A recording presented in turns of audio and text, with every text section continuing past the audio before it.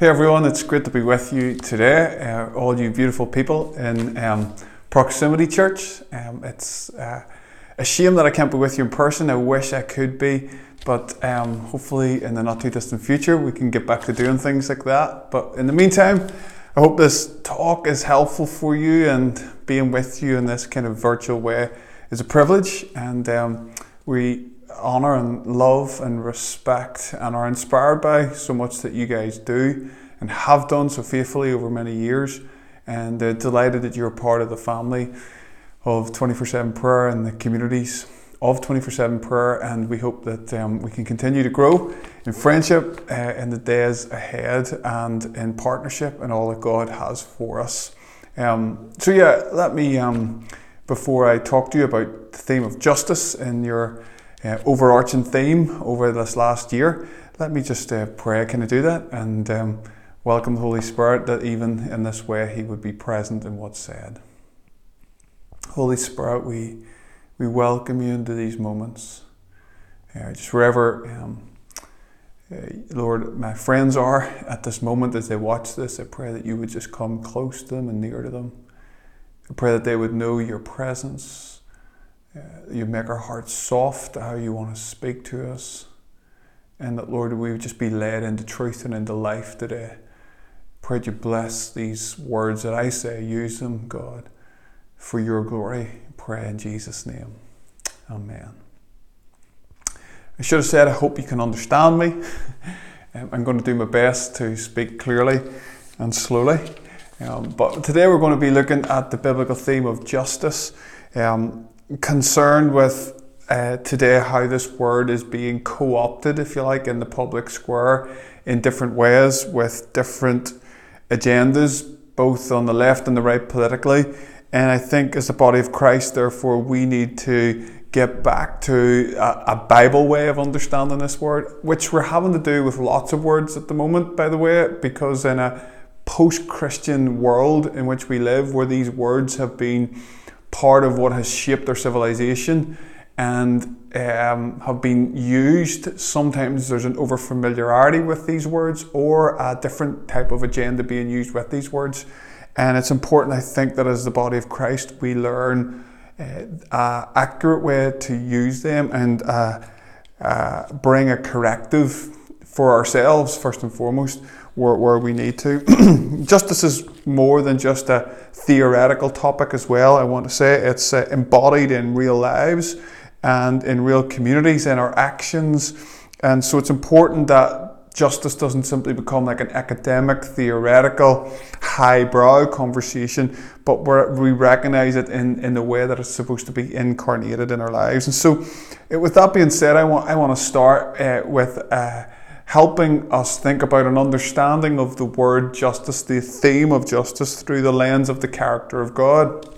I am a great believer that any biblical theme we look at, it's hard not to look at it properly or thoroughly without first of all looking at how it relates to who God is, and without a right view of the character and nature of who God is. I think if we get that wrong, then our understanding of how these things get lived out gets a bit skewed, and worst case scenario gets weird and destructive.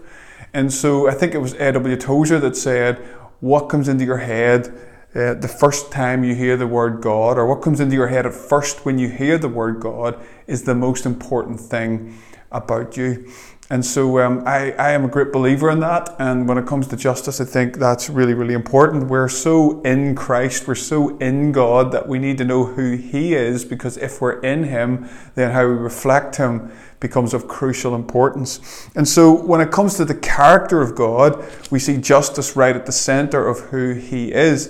In fact, what we're going to learn is justice and mercy are one in God. And I think that's a crucial thing that we really need to grapple with. When we understand justice is intrinsic to the character of God, then it more naturally flows that we can follow Him. It's clear throughout the Bible that God is a God of justice.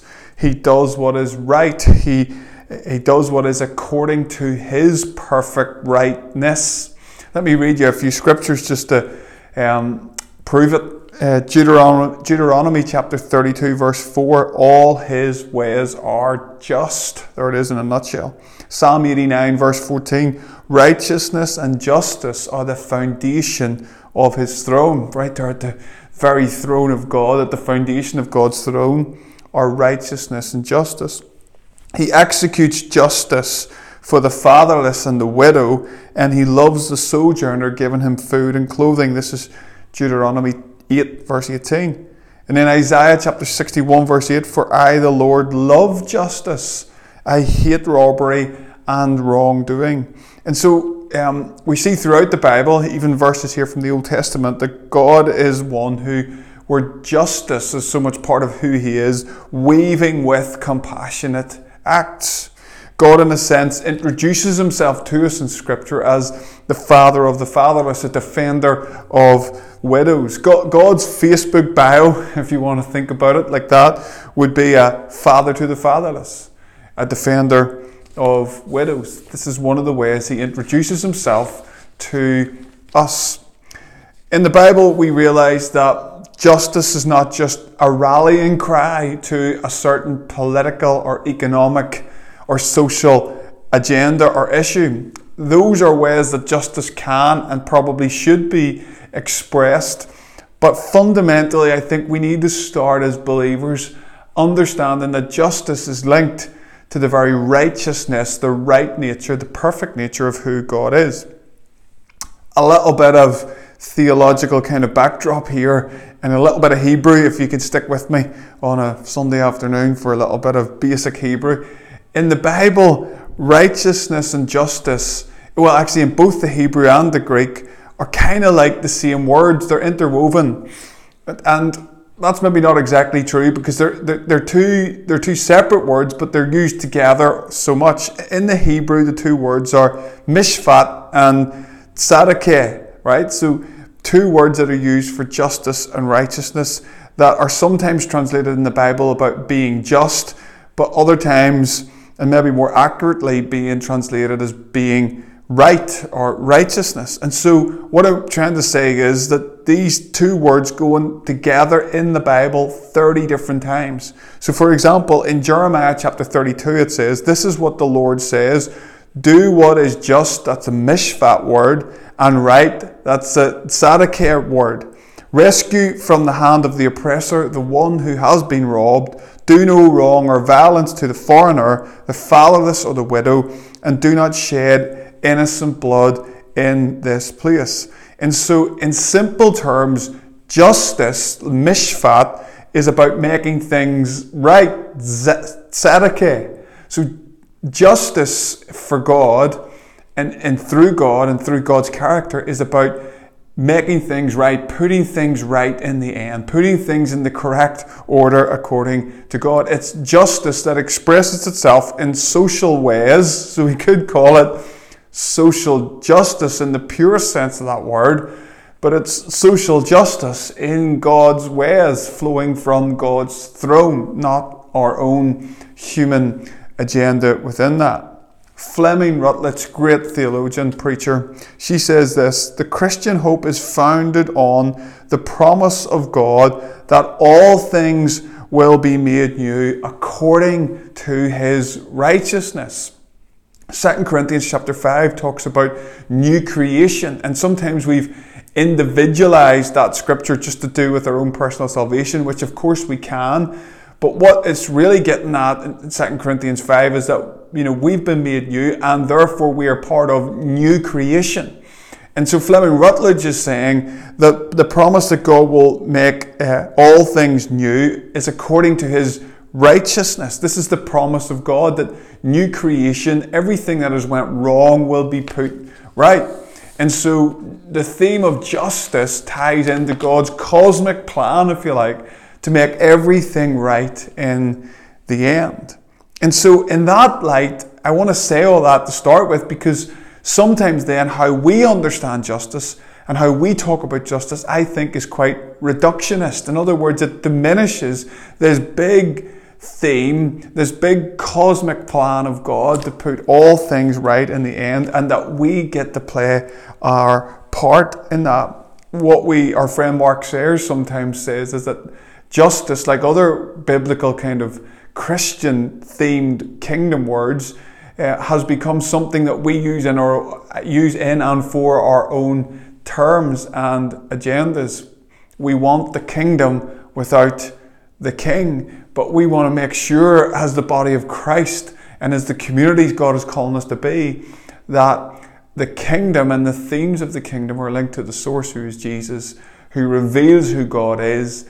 And God is justice. God is righteousness. Fleming Rutledge goes on and she says this: clearly, human justice is a very limited enterprise compared to the ultimate making right of God in the promised day of judgment. Let me say that again. Clearly, human justice is a very limited enterprise when it's compared to the ultimate making right of God in the promised day of judgment. And so we want to remind ourselves that though God is a God of justice and God is going to do something about evil, no matter what form it comes in, we thank God that that's going to be dealt with. Evil will be dealt with and be reckoned with. There's that great verse in Genesis that says, "Shall not the judge of the earth do right?" We can be assured that all the evil and injustice that's in the world, God is going to do something about that. And God already has done something about that, as we'll see in the person of Jesus. And yet what we also realize in the Bible, I mean, you haven't even, in a sense, got to the New Testament yet. What we also realize, in the Old Testament, we see glimpses of this, is it becomes clear as the God story unfolds, we come to realize that God is a God who, in human terms, if you want to put it like that, he kind of holds back enforcing justice in the way we would think he should. So at a human base level, the way we think that people deserve certain things and people deserve justice to come to them, and that evildoers and perpetrators and all of us who are sinned and shapen in iniquity, that while justice should come to us, we find God is one who kind of holds back this when there is an opportunity for mercy to win the day. It's incredible if you look closely enough. Even in the Old Testament, you'll find this despite some difficult maybe passages. In Exodus chapter 34, for example, which is one of those quintessential passages where we are given a window into the beauty of who God is, because Moses has the audacity to ask God to show him his glory. And God hides Moses in the cleft of the rock. God comes down, and as he passes by, we're told that he reveals himself who he is, that I am the Lord who is steadfast in love, abounding in mercy. And then it tells us that he graces generations with mercy for 1,000 generations. His long-suffering love and his mercy moves through thousands of generations, but he'd also do something about the wicked, but that will only be repaid on 3 or 4 generations. In other words, the mercy of God is going to be asymmetrical. In other words, not the same as the judgment of God that will be passed out. And so this kind of gives us a window to what the New Testament writers will confirm. I think it's James away near the end of the New Testament where he could say mercy triumphs over judgment. My point is that while that's the truth of who God has always been trying to tell us that and show us that and reveal this to us. Psalm 103, right there in the middle of the Old Testament, in the hymn book of the Israelites, it says the Lord is compassionate and gracious, slow to anger, abounding in love. All the things we see in this encounter with Moses in Exodus 34. And then it says, he will not always accuse, nor will he harbor his anger forever. Get this, he does not treat us as our sins deserve. God is a just God, expressed in compassion and mercy. In human terms, he will not always give people what we think they deserve. And, thanks be to God, he won't do that with us as individuals. He does not treat us as our sins deserve. And so God's judgment comes on God's terms. But praise be to God, God's terms of mercy and compassion and abounding love. And so we see the judge of all the earth, who is going to do right, revealed to us as a compassionate Father, as a lover who will not let us go.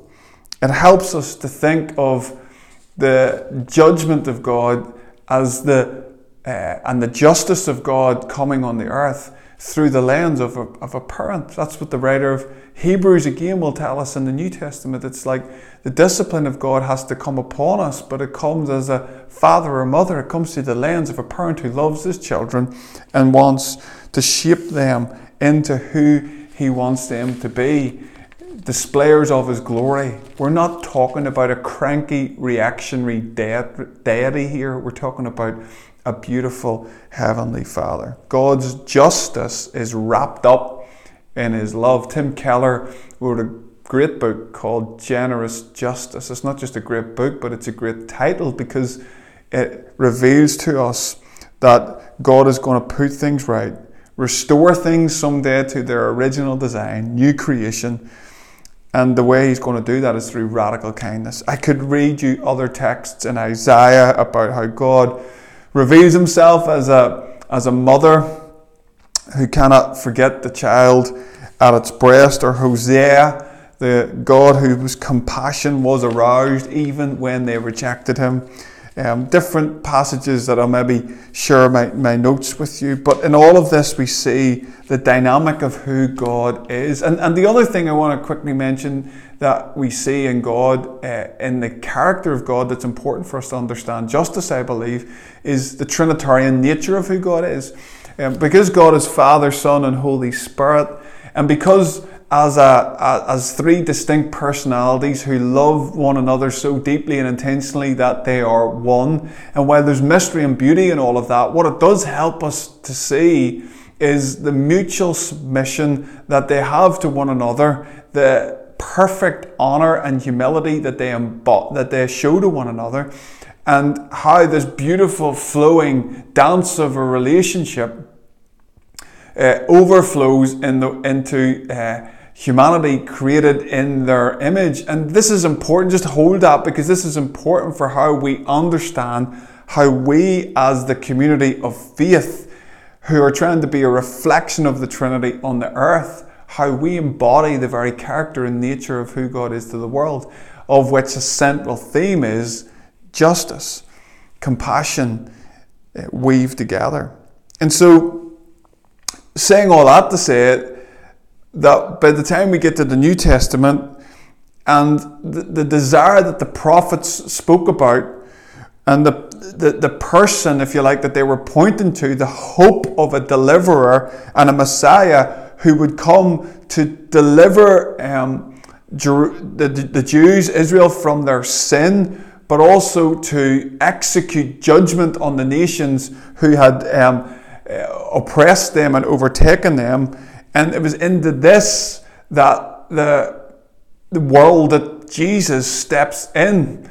And so let me read you this from Andy Crouch to try and just succinctly say what I'm trying to say. You cannot understand Jesus and his mission without understanding the biblical yearning for justice, and Jesus' announcement that he was the fulfillment of that yearning.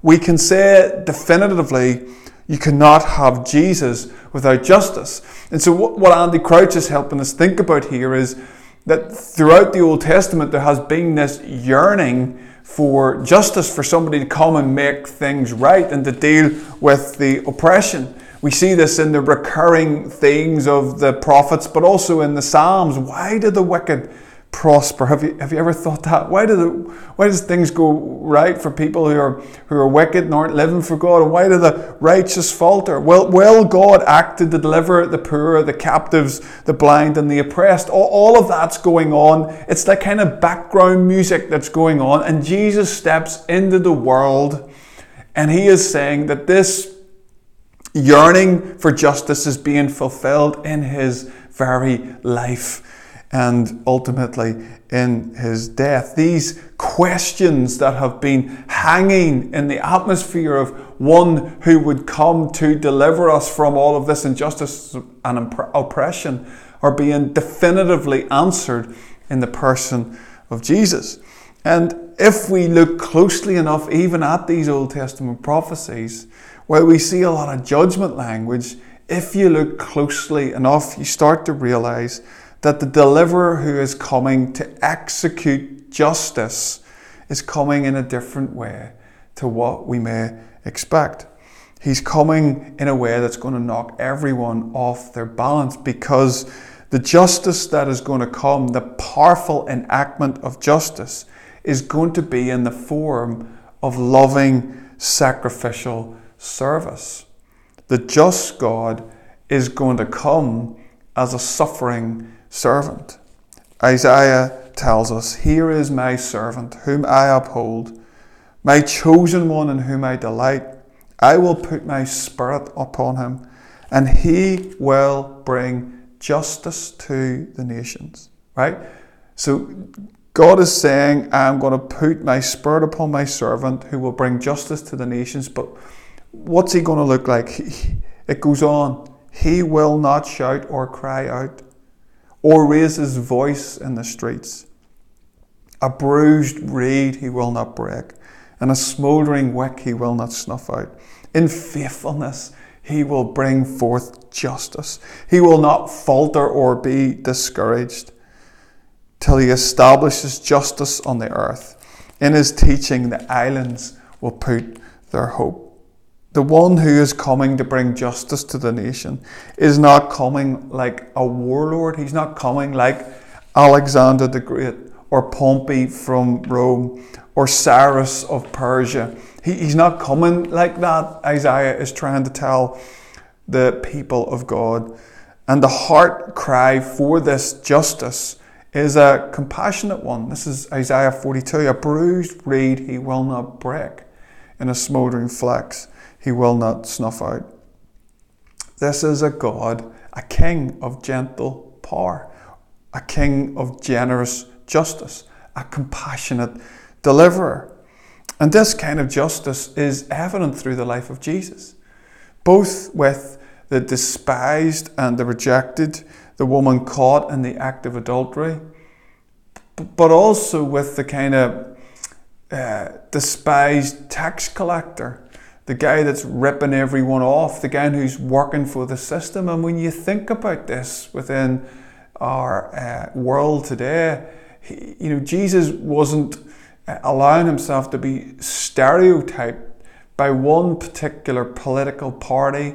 He didn't allow himself to get caught up in factionalism, in agenda-driven media, political gain or terms. He was embodying who God is.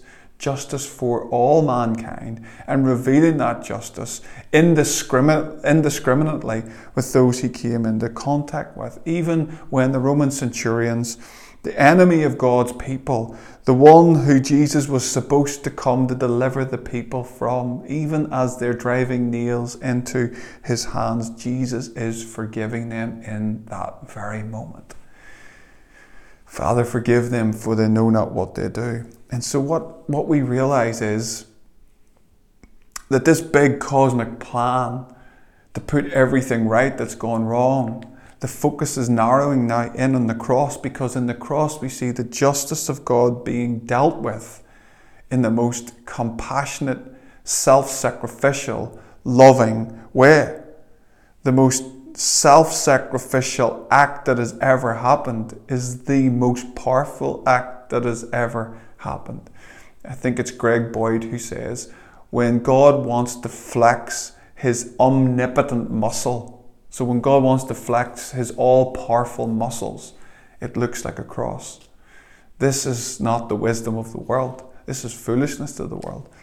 But it is the wisdom of God which is revolutionizing the world and flipping the axis of the way the world operates on its head, and centering and building it around sacrificial love. So Paul could say that God is therefore both the just and the justifier of those who are being saved. God presented, Romans tells us, Christ as a sacrifice of atonement through the shedding of his blood to be received by faith. He did this to demonstrate his righteousness because in his forbearance he had left the sins committed beforehand unpunished. He did that to demonstrate his righteousness. So God is demonstrating his rightness. His very glory is being revealed on the cross because he's showing us the glory of God looks like this incredible, radical, sacrificial love, so as he could show himself to be both the just and the justifier of those who have faith in Jesus. God is demonstrating his righteousness by dealing with sin and all the results of sin in the most compassionate and sacrificial way you could ever imagine. How good is this gospel? A God who would rather forgive his enemies than seek revenge over them. And so this helps us realize that justice is not primarily a transactional thing or an economic thing. It's not an eye for an eye or tooth for a tooth. It's something more than that. It's something more mysterious, something more beautiful, something more deep. Jesus didn't have to change God's mind about us or about the world. It's not justice from the point of view that Jesus had to pay something to take so God would forgive us. God has always been forgiven.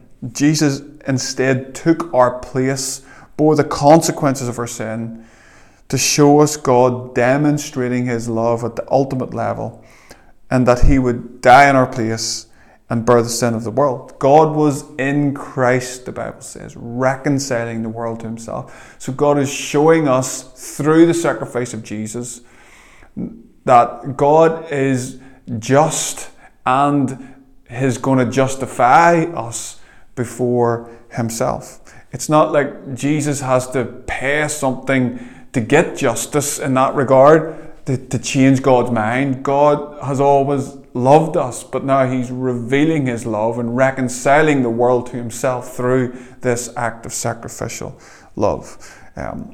That's why I love the story of the prodigal son so much, because he didn't have to pay something to get justice. We see God front-ending in the person of the Father in this story, this radical love and welcome and embrace into the home of himself. It's unbelievable, really, that we can summarize the gospel in these beautiful words that mercy triumphs over justice. And so you might want to pause at this point and discuss that. I know we've kind of covered that at quite a deep theological, biblical level, but I think it's just so important that we flow out of a biblically faithful understanding of what justice is, that flows very, very much out of the character of God and flows out of the lens of the cross. And so as we come to think about this as a church and what it might mean for you as a church, I think we want to hold those things in mind. That first and foremost, if we want to say welcome home to the world in our community, welcome home to the people in your community, to come into the family of God, we want to realize that justice flows out of who God is. And God is Trinity, God is family, with this mutual submission flows. And see, first and foremost, the church is a redeemed community. It's a family based around this sacrificial love of Jesus that we've been talking about. It's a microcosm of the big cosmic plan of God to put things right. And so as we try, by the grace of God and by the infilling of the Holy Spirit, to reflect the Trinity, no less, which Jesus prayed that we would, that as we do that and as we submit to one another, we are showing the world a countercultural form of family and community that is built around sacrificial love and honour, where justice and righteousness therefore flows. And so your very act of becoming Christ-like in the way that you love one another, serve one another, honour one another, mutually submit to one another, in the very act of that, we show the world, we reveal to the world the manifold wisdom of God. This is why Jesus could say If you, by this will all men know that you're my disciples, if you love one another. And so we're not supposed, I don't believe, to do justice as a bunch of isolated individuals. This is why our understanding of God as Trinity is really important, because I'm getting to the practical nature of we're not supposed to just be off doing our social justice things individually. Who we are and what we reflect as a community is really important. Now, we all might do that in slightly different ways, but how we celebrate that and embrace that and become the justice of God as a people is really, really important. The church's pattern of life and commitment to loving one another serves as a countercultural structure to political and social structures of the day. Okay, so we don't find our answers there. We should be involved in all of that in the right and appropriate ways as followers of Jesus. But we serve the world best actually by being a community that's counter to that. Now that, as we know, doesn't mean an inward-looking culture. But what it does mean is that we spend time forming a kind of community that welcomes the world into something that it doesn't know beyond the church and in the world. Doing the works of God then will flow from who we're becoming as His people. Secondly, we need to see this through cruciform love, which I've spoken quite a bit before. We need to think about justice in the way that mirrors the person of Jesus. We can only really, I think, understand justice properly through the lens of mercy ultimately displayed at the cross. And that will mean we become indiscriminate with justice. We just don't become just to one particular person over and above others. We show justice both to the oppressed and to the oppressor. That's where it gets tricky and messy and difficult. But that's what we see in Jesus. The woman caught in the act of adultery, and Zacchaeus, the tax collector that nobody liked because he worked for the state and he was ripping everybody off, and he was a collaborator with those who were wealthy. We don't like those kind of people, but Jesus wanted to go to his house to reveal justice.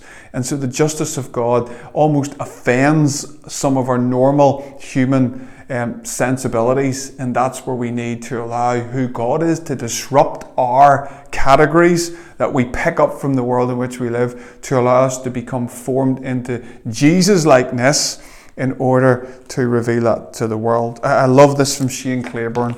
Peacemaking doesn't mean passivity. It is an act of interrupting injustice without mirroring injustice. The act of disarming evil without destroying the evildoer.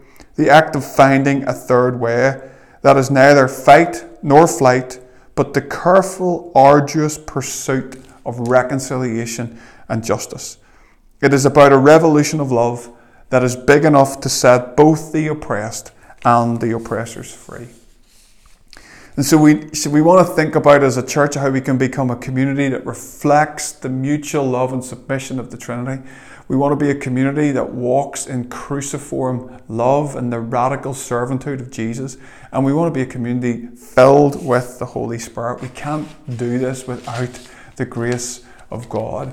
And so very, very practically then, what I really want to encourage you to think about individually and together is, first and foremost, how do we grow in sonship? How do we grow in daughterhood? Because we can fall into the trap of even wanting to be the rescuer, of even wanting to find a false identity in how we have become somebody else's God, essentially, because we are rescuing everyone, instead of flowing out of genuine sonship, which God wants to stamp upon our hearts again. Like Jesus, we're called in the mature, deep sonship to overflow them with the compassion of the Father. The Holy Spirit is doing this in our hearts, tenderizing us to bring us into a place of secure identity where we know what God's called us to do, and we also know the limitations that are on us as human beings. So let's grow in sonship, flowing out of a heart of that's been just ravished by the love of God, secure in who He's called us to be, not trying to prove something by our justice initiatives, not trying to be seen to be something that everybody else will like, not being taken up by the latest whim just because it's some form of virtue signaling that makes us look better. Let's flow out of genuine sonship. Let's lean in prayer. Pray those prayers. Break my heart, Lord, for what breaks yours. Let's get our eyes on Jesus and allow, as we talk in 24/7, that perfect tension of intimacy with God, of which involvement with the world will flow out. Let's find it. We only find that place in the place of prayer by pressing into God's heart. In this place, your compassion will move to justice, and your justice will be wrapped up in compassion. If we pray that prayer, break my heart for what break yours, it takes us into the very heart of God, where we can't know his heart without that intimacy, and when we know it, we can't not do something about it. Martin Luther King said this: power without love is reckless and abusive, and love without power is sentimental and anemic. Power at its best is love implementing the demands of justice. Oh, it's so beautiful, isn't it? Power at its best is love implementing the demands of justice. And justice at its best is power correcting everything that stands against love. So good. And we know that when we pray and when we lean into God's heart. Thirdly, keep developing a biblical worldview of justice. I've tried to do that in the first part of today. Allow our understanding of justice to be informed by what we see in the Bible, over and above all the noise that we're hearing across the political spectrum at the moment. Just let's stay true to the Bible, and then by the Spirit, let's know how to apply that in the world in which we live. Jesus is King. His kingdom has a social dimension to that. This social grouping is primarily called the church. The church is the agent of God's justice on earth. Justice is the vision of the King. The King has come to model justice and call us to follow in it. His summons to us as the church is this task. And at the heart of this kingdom message is this great commandment: to love God and others, which in a sense becomes one commandment and not just two. That's the biblical framework that we have for justice. And then finally, just constantly being infilled with the Holy Spirit. These are days that we're living through that, it's quite easy when we're involved, particularly in ministry, to have even a degree of compassion fatigue. And I don't know about you, but I know to be in this job, if you like, or vocation of helping lead the body of Christ, and want to be at the front end of seeing Jesus come amongst the least and working amongst the poor, and seeing systems and structures change so that we can change the lives of more and more people. Some days I just get tired and fatigued and discouraged, and then also I'm just also aware of my own sin and how I'm having to deal with my own insecurities, my own false identities, and my own superhero kind of constructs that I want to build around myself or feed me, and I just need to keep dying to myself and inviting the fresh infilling of the Holy Spirit to come upon me, so that justice becomes a pursuit that is led and filled by the beauty and the gentleness and the power and the joy of the Holy Spirit. And so I want to encourage you as a church in proximity just to pray that the Holy Spirit would come upon you as much as he breaks your heart for the community, that in another way that burden would feel light because it's led and fueled and carried by the person of the Holy Spirit, because ultimately he will lead us to the places where we'll find Jesus amongst the lost and the broken and the poor. And so the Lord bless you in all that you're doing as you continue to welcome the stranger, practice hospitality, be vulnerable with yourselves and with the community around you, as you make space at your table virtually and hopefully one day physically again, as you engage with the local schools, which I know you've served so incredibly over the last number of years. May God just enhance all that you're doing for His glory. And so God, I pray today that you will work upon this beautiful community proximity church, Lord, that you would fill them with a fresh revelation of your goodness and of your glory, of how your mercy triumphs over judgment, how you have become, you are just and have become the justifier of those who are being saved, that you, Lord, are going to put everything right in the end, that new creation has broken forth, that the recreation project is underway. And I pray, Lord God, that you would show them as individuals and as a body how they are playing their part in the recreation of all things for the sake of your glory.